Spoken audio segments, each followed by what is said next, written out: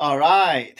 Welcome, everyone. Today we have our good friend Theo joining us. And Theo, I've been waiting to get you on our podcast because you have a wealth of knowledge, whether it's in NFT, Web3, or even Web2, right? It's all this. And I think when we were in Melbourne for the for the what do you call it, NFT Fest, right?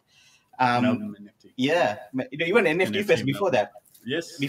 and we heard a lot about good things about you, and we could not wait to meet you as one of the you're doing some crazy stuff down at Melbourne, and we do miss all this activity. We don't get that much activity on the Gold Coast, right? So I've been wanting to get you on our podcast and have a really good chat and share your experience. So what has I missed, Charlie?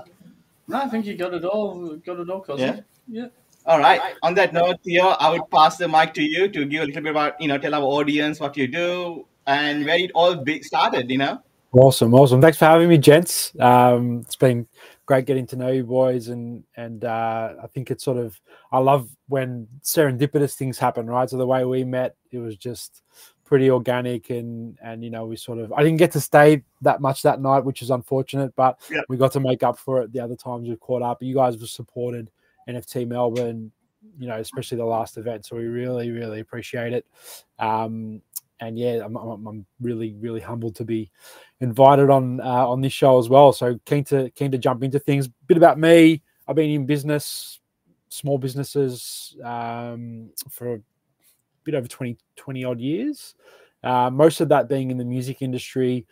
I've been in tech for about a decade now across a couple of different disciplines, I guess. The current business that I have in Web2 that takes a lot of my time is called Out in the Clouds. We're a Salesforce partner mostly, so we do Salesforce implementations, but we also build websites and dabble in a couple other things as well. And that's how I actually met my business partner, Mark, who we have Lucky NFT with, which owns the NFT Melbourne brand, and we do a couple other things in the Web3 space. We have, I guess, essentially competing businesses in the Web2 world, so we met through that world, and I've been buying crypto for, what's it now, 6 years. Next month, it'll be 6 years. Wow. And then, Mark and I as I said, we probably met around about the same time, but saw me talking a lot about NFTs probably about 3 years ago now. And then we off the back of that, we started to get closer and chat a lot more. And then we started sharing, different things with each other across the NFT space. And ultimately he said, hey, we both collectively have the knowledge and the passion for the space. We've run agencies before. Why don't we set up a company that does the things that we're good at and we've proven to be good at over time? So that's where, that's what kicked off our business, endeavors, I guess, in the Web3 space. But yeah, myself, like I said, it's come up through the music industry. I've also I still am a producer / audio engineer and a performer as well. I didn't know that. Oh, you didn't know? No. And I'm obsessed with basketball and Michael Jordan and number 23. And you asked me for a funny story. Actually.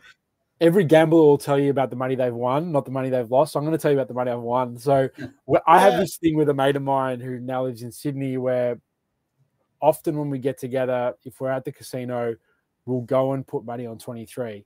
And it's now been 3 times out of 5 where just about as we're about to leave, we'll put about $100 on 23 and it's hit. So we are up. Like, if you count just the times we've gone for that, we're up. But if you count all the other stuff we've lost, we're definitely not up. Yeah. Oh my god! Oh, that is so good. That's so good. What's your experience on that, Charlie? Oh, casinos. Well, that's my perfect night out at the casino. I take a couple $100. Me and the wife take a couple $100. We get a couple drinks, throw a bit down on the tables, and it's either a really good night or it's a short night. Either way, it's good. Mate, there's obviously a lot of money in it, and there's a bloke in Melbourne, I can't remember his name, in the crypto casino space. He bought this place in Turak for $80 million, and he's spending another $80 million renovating it. Wow. So that's where all our money goes. Yeah, the house always wins, isn't it? So, yeah. But everything's moderation is all good. I heard. So yeah.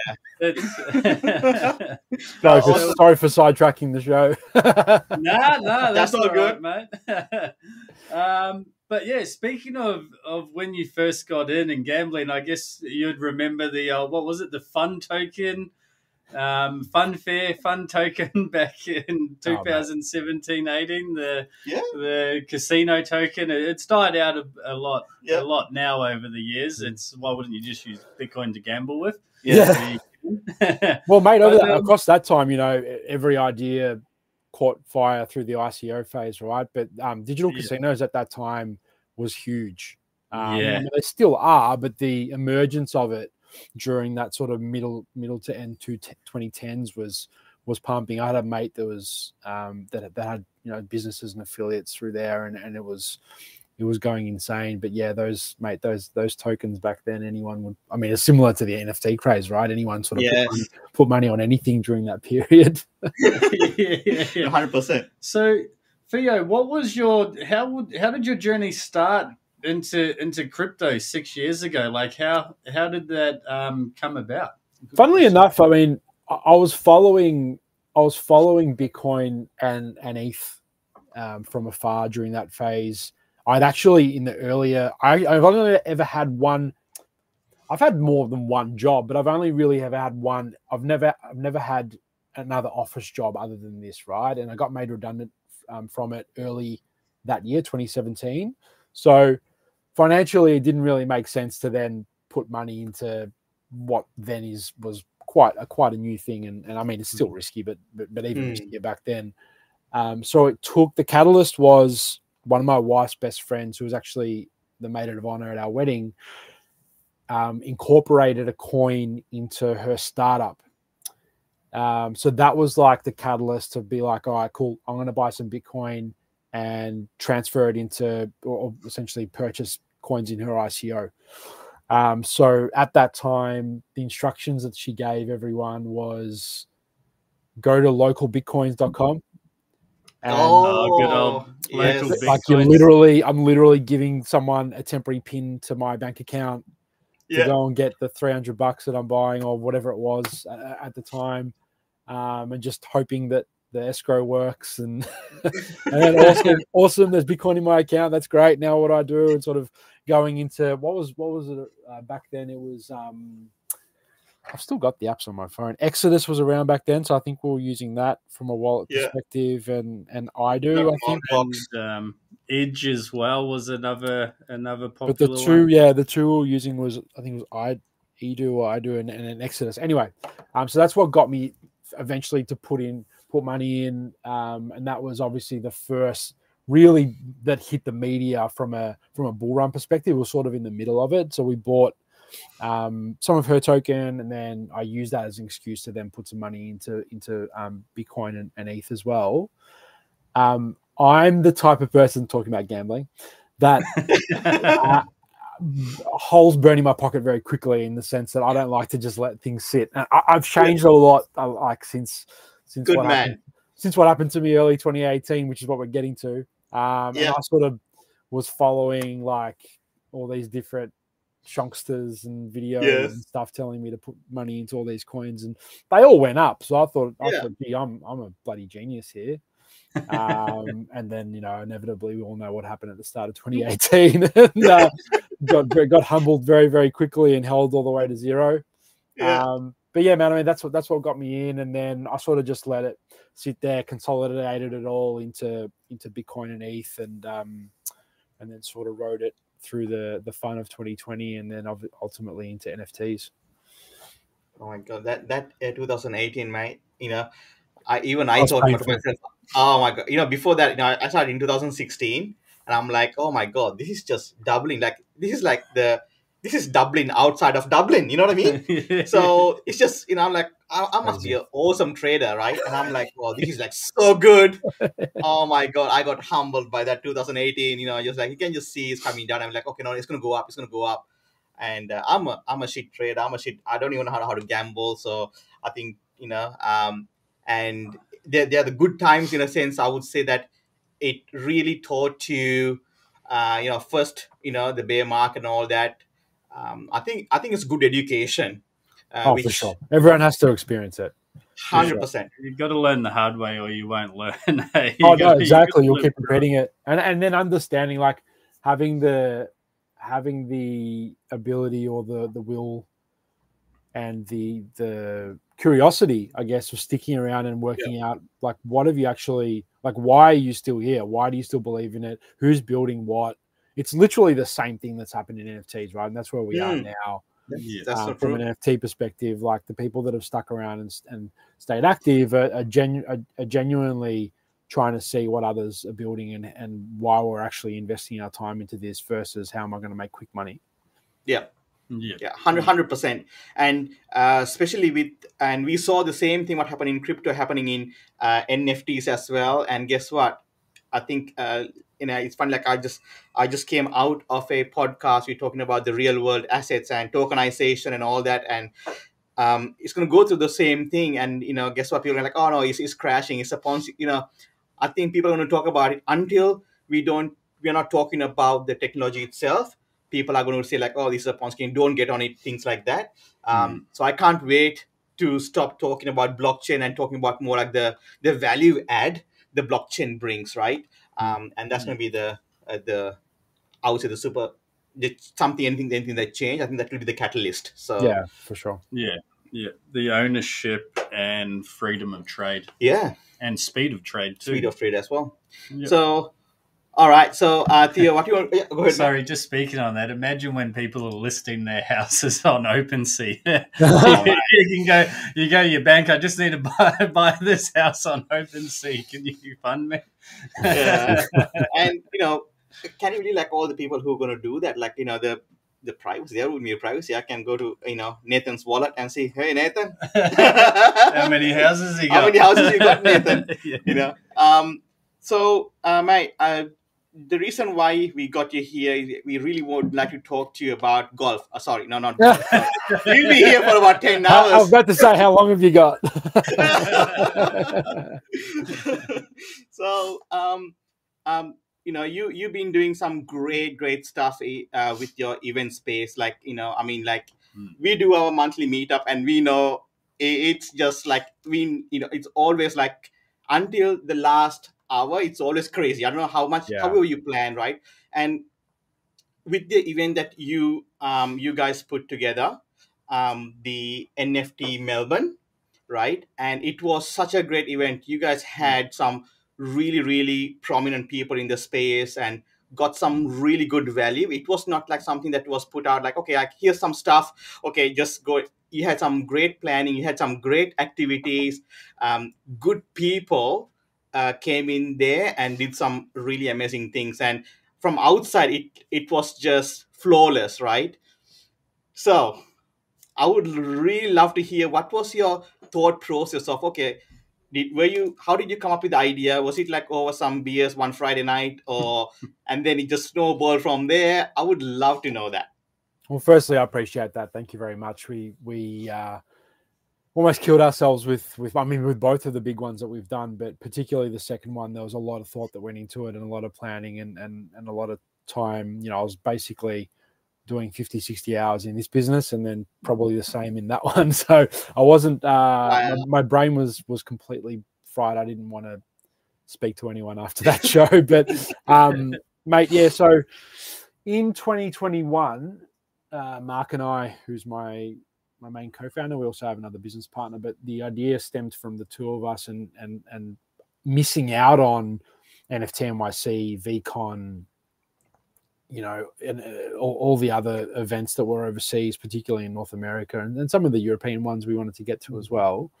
But we were sort of like, this is nuts. Like,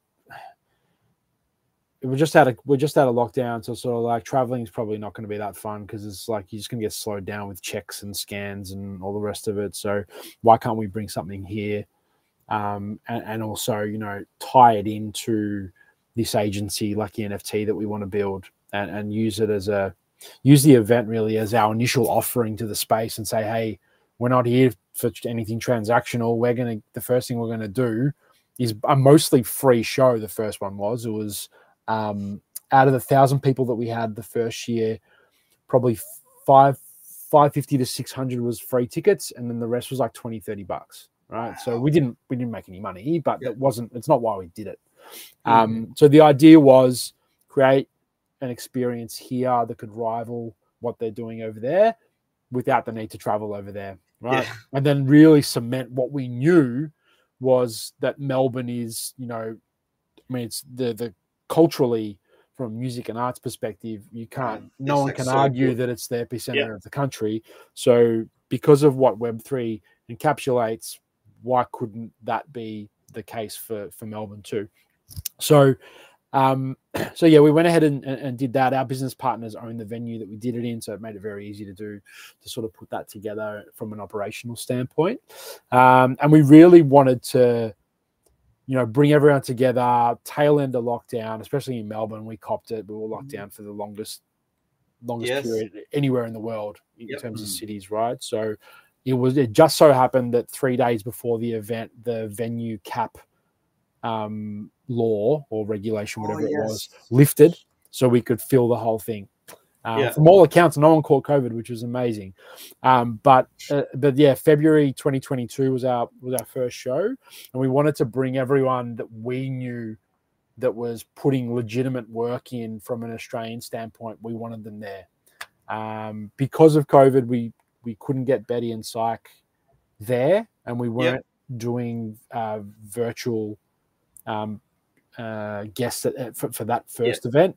And Vultura was in Sydney. He was about to come, but he didn't come. Aside from those two, we basically had everyone in Melbourne, as long as out of the people we were aware that were sort of active and doing things, you know, quote unquote properly.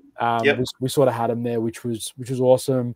People did not expect that first one. There was a line outside that wrapped around the block twice. There was probably 700 people outside because everyone rocked up at once, and we had to try and get like 900 people in the doors in the first hour. And for anyone that runs a venue will know how hard that is. So we had to push back the speakers a little bit, but no one expected. They literally, everyone was like, I legitimately thought there'd be 150, 200 people here, and they rocked up, and it was like 30 grand done over the bar. People going wild, like it went on into the early hours of the night, and it was a great opportunity for everyone to meet all of their fellow community members who they've been talking to on Discord over, you know, the lockdown period, and be able to have people flying from around the country and actually get to, you know, start to build these bonds in person. And a lot of people still, particularly that first one, they still credit our event for businesses they've created, obviously friendships that they've forged, and you know, networks that they've sort of built out. That event was really what kicked off a lot of that. So naturally, for the second event, which was March of this year, it feels like 3 years ago, but it was March of this year, we wanted it to be, obviously we wanted to take our learnings from the first one and apply it to this, but also lift the bar considerably so that it really was world class. So that's what you saw as a result. And it took not just the ideas and our execution, it took the collaboration of the Giant Swans, the Secure Ds, the rest of the panelists, the speakers, the crew, the team from Oshi that brought in these 80-inch Samsung screens and did the gallery. They dressed up the side room, like all of these people that we've become friends, genuinely friends with. Giant Swan, who did the VR thing, bought that gear for the show because we couldn't find a proper supplier to rent it to us. Like, this is how committed these people are, that are absolutely crushing it in, you know, within their own discipline. and they were just going out of their way to help put the show on. So yes, we came up with a lot of the concepts, but without firstly our team, but also all of those partnerships and the help, there's no way we could have pulled that off. But we were so thrilled and so proud of what we did earlier this year, not only on that main day and afterwards, but also the event before and the event after, and of course the amount of sponsors and exhibitors that supported us, not only financially but all of the other things that they brought to the party. It was just it was a beautiful thing to see in the middle of a bull market, that come together and still have 450, 500 people come out to a show. Oh man, that was really good. I mean, like, we thoroughly enjoyed, because I've never been to a bad event, really, because I think you start appreciating whether it's all the build up to that event, right? It's everyone go out there, and people, the organizers are constantly worried throughout the day. They're putting out fires. I mean, literally sometimes putting out fires, right? We had no Wi-Fi until about 3 hours before the doors opened. So. I remember we just walked in. I think we saw you, you're passing out, and he's like, "Oh, actually, I had to get this Wi-Fi." That's right. We did see. That's right. And because we were like 2-3 hours early. We were so keen. We woke up early, and my God,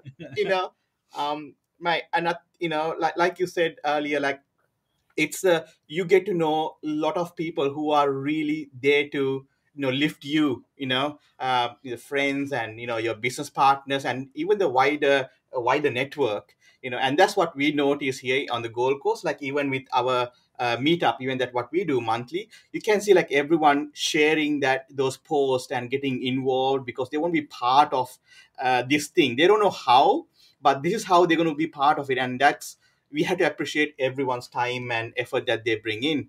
100%. So what was with regards to these NFT Melbourne event that we attended this year?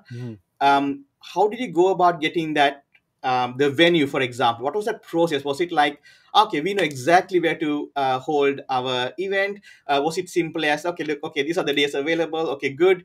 Was it as simple as, okay, look, we have everything organized here, just turn up the week before? Or I've got a great story about that, and also a little bit of a learning in terms of like how to adapt and move when things aren't going how you plan. So yes, our grand scheme was, when we were looking for venues, I was convinced that the bear market would not affect attendee numbers, because I felt that there was already enough interest out there that the curiosity would drive ticket sales. I was wrong about that, particularly because it also bounced into a recession as well, which obviously, I mean, just all events were struggling, not Web3 related. So I was wrong.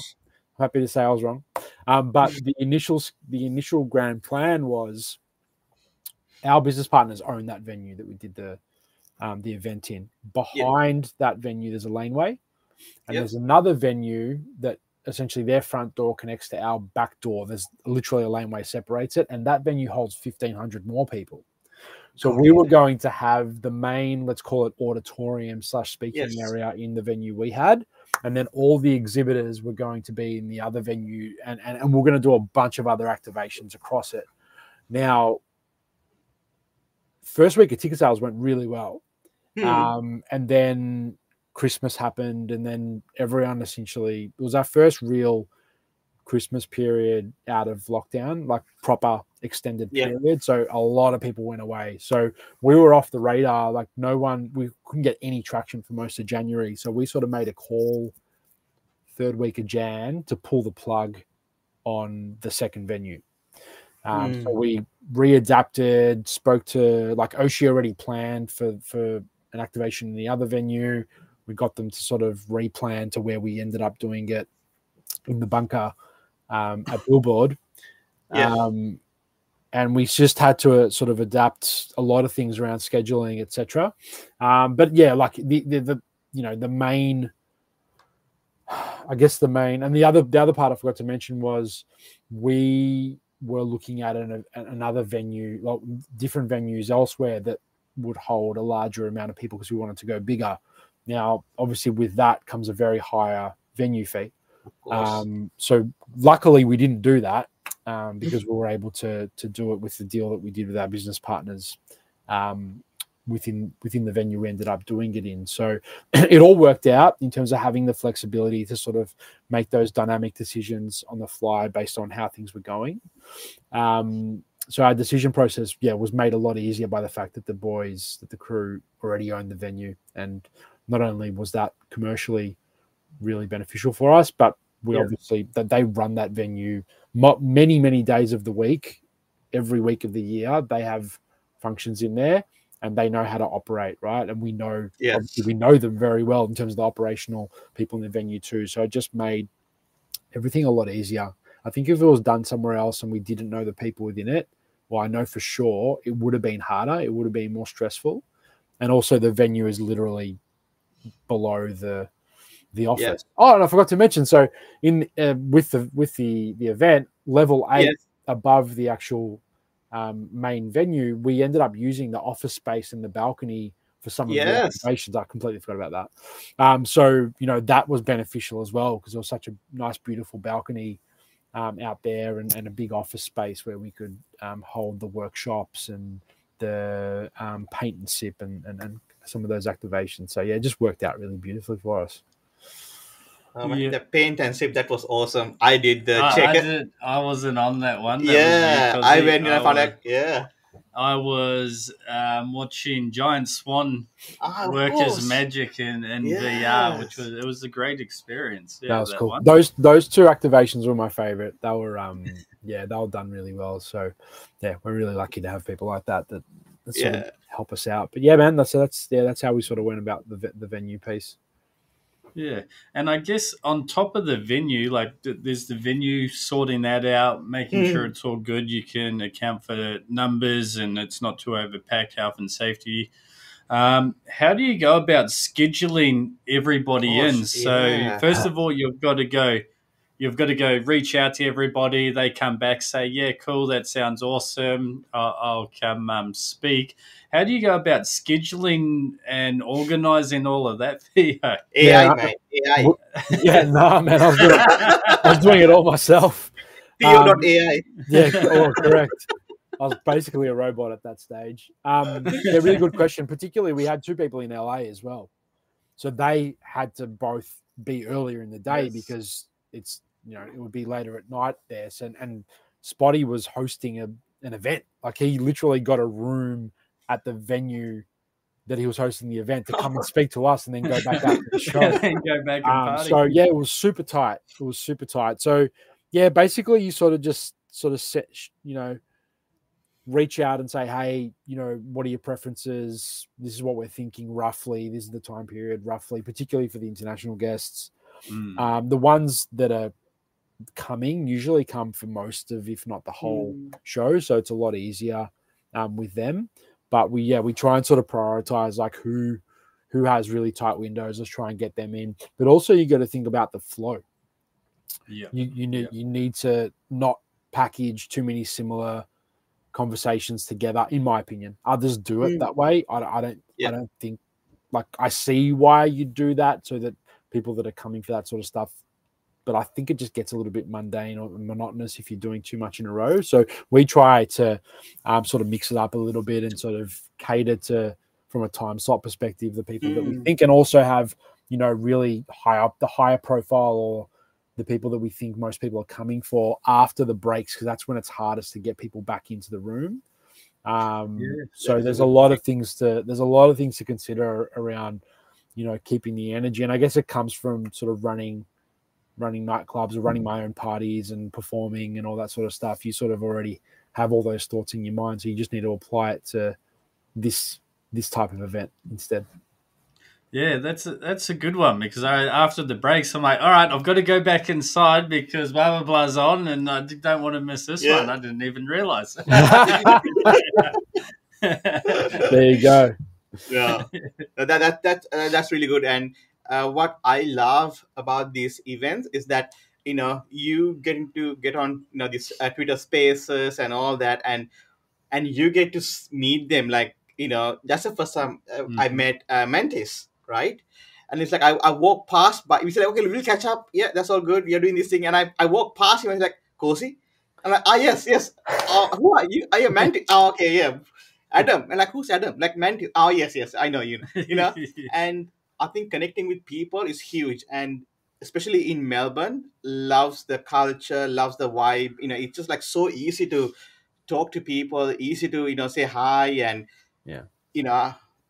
We found it very, very very cool. And every time we came down there, and we were really treated well by the whole crowd, and it almost felt like, oh, we knew most of them for years. And we were very new, I think, when we attended the NFT Melbourne, right? Because we didn't know anyone that time. NFT Fest was the first time. NFT Fest. NFT Fest. Yeah. Yeah, we didn't know anyone, and and thanks to you, that's the first time we really got into our to the crowds, and since then never looked back. So let's say thank you to you, mate, for that, for opening that door for us. That's what I mean. Why else are we here, right? Like, people are going to events. Well, I mean, most of the people that I engage with go to events to meet other people and make an impression and build their network or whatever their like goal outcome is. They're there for a reason. They're not there to ignore everyone and sit in the corner and look, you do get events like that sometimes where it's like, in other industries they might just be going there just to absorb the information and don't really meet anyone. But that's the whole, like, you can get that in a on-demand online course. Correct. You know what I mean? Exactly. The biggest outcome, I mean, in my opinion, from going to events is coming away with having met people and the potential 100%. of something happening as a result of that, whether it's literally just another person to be able to have a conversation with, all the way through to maybe a new client or a business partner.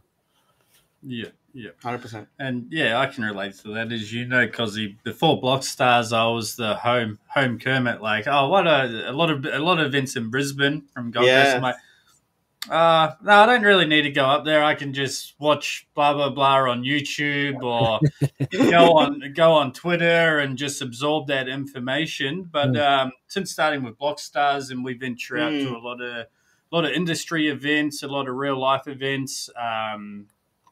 IT industry wise, Web3, they're always my favorite group. And you get that real, it's a lot different than messaging someone on Twitter back and forth, or now we've got spaces, but being able to connect with people in person and see what's actually going on in real time as well, where you can, like, oh, I didn't know that was happening. And then you reevaluate and, all right, I'm going to look at that, bookmark that in the phone. I'll come back to that later. And I reckon, real world events, you have to do it. There's so much value in them. You have to go out, meet people, especially within the Australian scene as well, which is 100%. We're pretty big on the world map for when it comes to Web3. 100%. Particularly during this time, a lot of the attendees are people that are legitimately putting time and effort into the space and aren't so much passing by, so the types of people you can get to shake hands with and talk to, they're going to be the next leaders in the space, and already are. In fact, a lot of the people that we had at our last show, a lot of them are absolutely at the top of their game. 100%. I realized that when I'm doing the sip and paint, like, I seen like Sikia doing all these things, and I'm like, this can't be that hard, right? And I'm trying to do this, like, color the check. It is not that easy. It's like going all over the place. Like, oh my, I should not be using. You realize like how shaky your hands are. In your defense, because you probably haven't picked up a paintbrush in like 10 years before that. I can't even draw stick figures, so I completely understand. But it was really good fun because there's some good banter around the table. It's like it was on the what do you call, the balcony, looking out, and it was a beautiful day as well. The weather was like, we're lucky, We're lucky. I don't know what they're saying about Melbourne, because every time we've been there, it's been sunny and beautiful, right? So you've just been lucky, mate. We've copped it the last couple of days, but look, any activity, in my opinion, any activation that helps facilitate conversation like that, and you you're sort of breaking the ice and you're sort of helping people just naturally have conversations and get to know each other and have a bit of fun while doing it, it'd be silly not to throw it in, right? If you've got the space and the budget to put it together, it's such a big value add for your attendees. 100%. 100%. I just want to talk about your NFT ticketing. Yeah. Right. I thought that was pretty cool. What you guys used then another tech to check in people as well at the door. Token proof, yeah. Yeah, right. And I would love to hear about, okay, how did that come about? Marka did like some amazing tech there. And so how did it come about? What was the ideation behind it? And what was it like to execute it and then go to the market and see other people getting involved and then the utility behind it? Would love to hear that, Mike. Yeah, for sure. So we wanted to do it for the year before. There just wasn't enough runway. And also token proof was brand new. Like literally we were going to be one of the first use cases, and that's just a little bit scary. Like even this year was a little bit touch and go. Like a couple of them didn't work, but they're going to keep building that, and all tech products need time to evolve, right? But of course. So we already had it from the year before. We were like, we have to do it this time.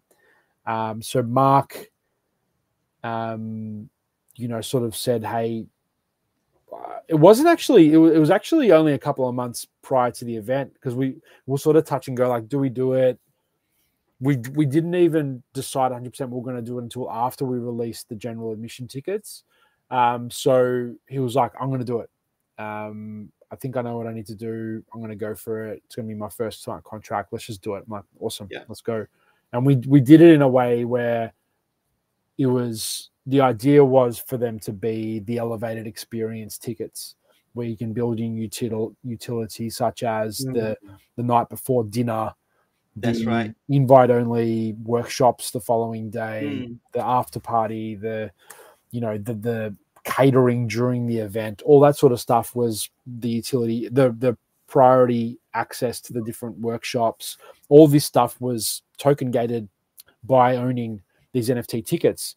So we wanted to, show that we were taking our own medicine, right? And we thought, what's an NFT event without NFT ticketing, particularly at this scale, right? Yes. And also it's amazing for us as an agency when we want to sort of go out to, when we really want to put the foot down and start to scale this thing and go out to the events and entertainment industry and say, hey, look, we did it in our event. Yes. We've used, this is how we went about it. Yes, we only did 100 of them, but it worked extremely well. There was also a scavenger hunt within the event where, essentially, if you had the NFT ticket versus a standard paper Web2 ticket, you essentially were running your own race against others that had the NFT ticket in terms of priority of prizes. So there was multiple layers of utility that we packed into these tickets, and those holders will enjoy future utility over the coming events as we continue to do more. 100%. So what was it like, Mark? Like, obviously he, like you said, he was doing his first smart contract, and what was the journey like doing that? Was there any like hiccups that oh my god, we got it wrong, or oh my god, we deployed the wrong contract, oh my god, what, all of that stuff? Or was he just like, the guy is doing some amazing if whoever is not following him on Twitter, missing out, literally missing out, right? Yes, I'll talk about what happened after that. I'm actually trying to remember if he did the checks thing first. No. He definitely did ours. Yeah, he definitely did our thing. So he's been a developer for 2 decades. He's been, hasn't been on the tools from a Web2 perspective in the last few years, and he can obviously speak for himself. But he's a very talented and creative guy. So he sort of went for it and already had an idea, but he put in a lot of time to learn what's possible and the best way to go about it, and he nailed it. Like it was incredible how quickly he turned that around. That then got the monkey off his back, as in his words, and he went for it. After that, he did this thing with the checks project. that's essentially led to him building a fully blown digital arcade that's token gated. And he sold, I think it was like 7,000 or 8,000 open edition NFTs to start with shortly after our event. So I'm sure he's glad that he went down that route, because it was pretty good for him. 100%, 100%. So, what was the experience like with the token proof, guys? What was it like? What did you guys had to do with your ticketing? Did you had to talk with them, get that into their platform, or what did it look like? What was the process? Yeah, no, they're awesome. They're really awesome to work with. Obviously, they're smart in the way that they understand that it's still early and they need to be commercial with how they sort of go about things. And, being the ticketing system versus charging for being a ticketing system is their priority. And I think that's a really smart way to go about it. Like, if they've got runway that allows them to, not necessarily always charge for people using it, and maybe they're still working out their modeling around how they're pricing things, or what their business is commercially. But they were excellent to work with. They essentially just get you to share the contract address and what the utility needs to be, and what the business rules are, and they just build that out for you in their back end, and sort of they're available for troubleshooting. Like, they were helping us in real time when it was late their time, when we were having issues and all the rest of it. So that they were excellent, and they'll continue to this next bull market, they'll I wouldn't be surprised if we see announcements of them raising serious money, or maybe, who knows, they might sell it. I don't know, but the valuation of the business, I think, given the market share that they have and the brands that have continued to use their product over time, and the different things that they're shipping, they're also doing sort of almost like a payment gateway, in terms of they've got different offerings, not just the tech that allows you to sort of scan those the tokens for access. They're also doing crypto payment gateways for ticketing, and then they sort of execute at the moment, at least at the time of when we did our event, it would spit out a Web2 ticket. I'm sure they're going to be able to spit out Web3 tickets pretty soon, but they're sort of facilitating the purchase of tickets using crypto through a payment gateway and sort of checkout page that they build on token proof. So there's lots of different applications that they're working on. So they're certainly our pick. I don't actually know if there are any other legitimate options, to be honest with you, because we were really happy with the early convos we had with Fonz, who's the founder. And the funny story about that was the initial tech was to actually scan for vaccination. So they built that originally to do that. I think they went out to win government contracts. I can't remember if they won them or if they just missed out, so they repurposed it for this. Nonetheless, the tech was originally built to sort of scan those vaccination passes, and then they pivoted it and replatformed it to turn it into what it is now. COVID did bring some good stuff. Yeah, that's right. Mostly bad, but some good. Yeah. And that's interesting. You say that, Figo. Like the dev team and the team all around willing to work with you, and with the business cases, like sort of if you have edge cases, they were willing to go build that in the back end to support any of those cases. We didn't really have any. We did. I guess we had requested. I can't actually remember now. I think there was one particular thing where they hadn't done it before. I'm not sure they would have built into their product, because we probably didn't give them enough time, to be honest with you. It was all pretty last minute, but they have been known to do that. Like, they'll pick up on something and then sort of put it into their roadmap. But no, they were excellent nonetheless. Oh. Yeah, and I think because with ticketing, there's so many different use cases. Like, there's so many different ticketing, and then you add NFTs on there, and you add utility. That it sounds like token proof is sort of sort of wanting to be platform, very protocol. very lenient, adaptive to whatever use case. So yeah, that's interesting. I didn't actually know that. Yeah. So Theo, we are nearing to our last part of the podcast, and I would love to talk about your music career, mate. Come on, spill some beans, mate. So how and what's that all about? Come on, you're like a resident DJ here. Like, I mean, come on. The back end of the story is Web3 related, but the majority of the start is not at all. Man, I started running parties when I was 16. That then, sort of got me interested in DJing, and then I was sort of DJing since sort of 2002. Yep. 2002, maybe 2001.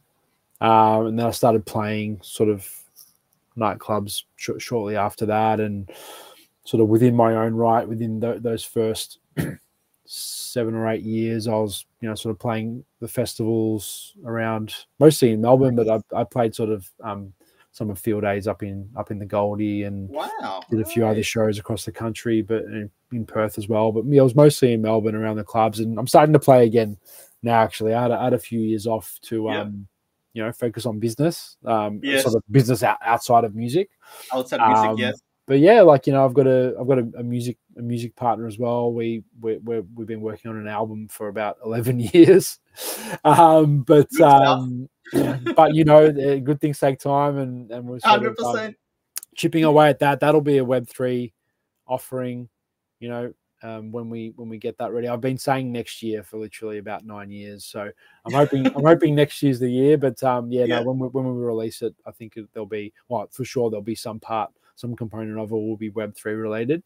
I'm looking forward to that, and going out and playing more shows in the coming years.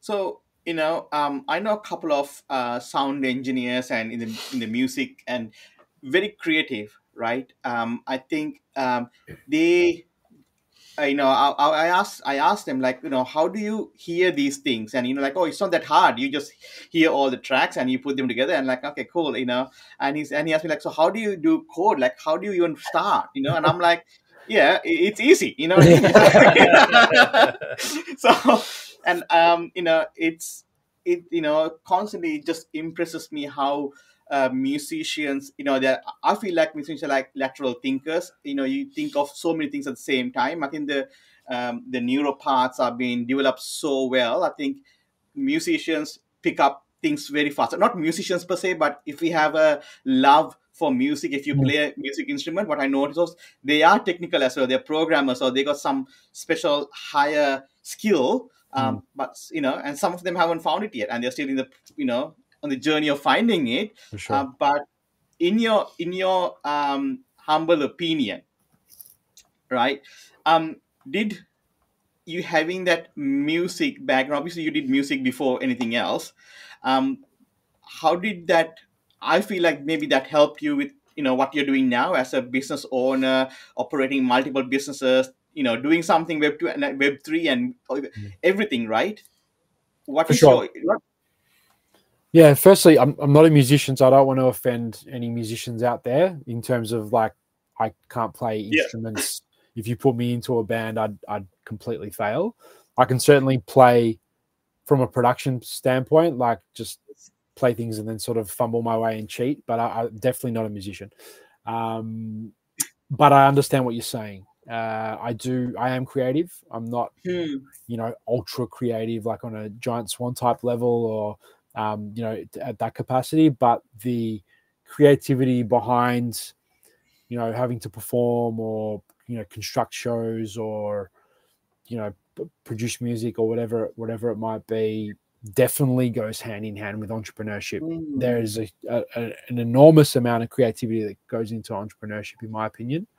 And I think that because I sort of, I guess, started both at the same time, whereas entrepreneurship in the music industry, I really got to deal with a lot of aspects that helped my business career over time. And the love of music, technology, and sports and trading cards and all of that sort of in a melting pot, Web3 really, ties a bow around all of that, right? So as soon as I understood what the potential was from in terms of NFTs and the underlying consumer blockchain.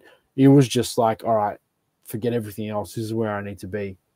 And obviously I've got my responsibilities with everything else that I'm doing, so I couldn't just drop everything and run. But it's certainly taken a lot of my attention, and yeah, I agree with you for sure. The creative aspect definitely helps. Yep. And did the DJing also help you with doing the late nights with little sleep, Theo, while doing the events? No, not at all, mate. I'm terrible if I don't sleep. So if I don't get 8 hours, I'm already, every minute that I lose below 8 hours, my percentage of performance drops dramatically. So, if anything, it's probably made me more tired in my as I'm approaching my 40s. It's sort of taken a few years off my life, but yeah, mate, I'm definitely not a night owl anymore. I used to, some of my sets wouldn't start till 5 a.m, so I had to adapt. Wow. To that sort of stuff. But when you're young, it's like that was in my early to mid 20s. So I'm now 39, so there's a few years between that and now. But no, that definitely did not help at all. Yeah. Oh my god, no, that's so good. That's so good. Guys, I think we're coming to that time. We'll wrap it up. And Theo, can we quickly touch base? Yeah. Have Theo, have you got plans for the next NFT Melbourne coming up? that's a good question. Yeah. I can talk about that. So we haven't decided, but there's a very good chance we'll be changing the brand. In terms of the name, I think we might leave the whole NFT thing behind. I think the events probably evolved beyond that, and just the connotations around the terminology in general sort of limit us to who we can target from an event perspective. So we're looking at, there's a street festival called the Chapel Street Festival, which used to be enormous a while ago. They're revamping it after it had died off, and they stopped it probably 10 years ago or something like that. So they're revamping it. They've got the right people involved. And a friend of ours has a gallery on Chapel Street. So we're looking at a 3 to 4 day event in February, in line with his gallery, to align with that Chapel Street Festival. Nice. We're just talking to all of our previous partners and sponsors at the moment to see if it's viable. And if it is, we're gonna go for it. But it'll be under a new banner. Awesome, man. And I think that's a good name. That's a good move to drop the NFT word, because I think so. NFT would not be here. I think it will be called something else. So digital assets now. Yeah, digital collectible. Yeah, it's called a digital Melbourne.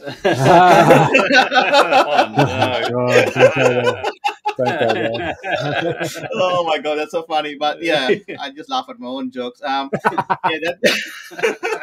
that's awesome, man. Thank you so much. And I would, and I'm saying, like, I can't wait to see more of your golf updates and your Michael Jordan updates on your Twitter feed, mate.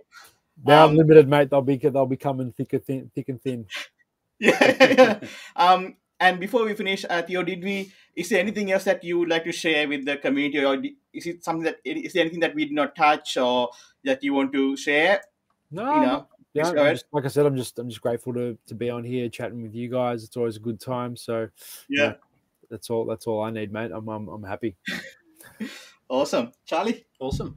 No, nothing from me. Thank you for coming on, Theo. It was an awesome chat, and I learned a bit more about your event, but I had no idea about it as well. That's it. So, like number 23, mate. Red number 23. That's the one. That's the cheat code now. Well, I'm talking to my boss, and I'm hoping my wife, the boss, and I'm hoping to be down in Melbourne on the 11th and 12th. So let's go. So I might see you down there. I'll see you at the tables.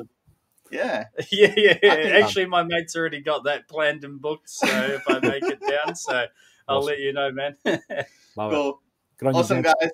Thank you so much, and thank you for everyone who joined us to listen to this podcast. And Theo, thank you so much for accepting the invitation to come and come on our podcast. And this is like podcast number 56, like episode number 6. We just crossed over the 1 year. Awesome. Yeah. Love it. It's good stuff, boys. Thank you, man. I Thanks, really mate. appreciate it. And we'll see you down in Melbourne pretty soon. Awesome. Thanks so much. All right, guys. On that note, thank you so much. And we'll see you around. See you later. See you guys.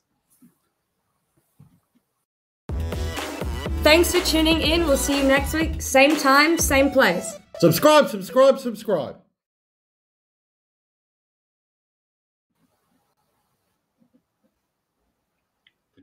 No, he's not under.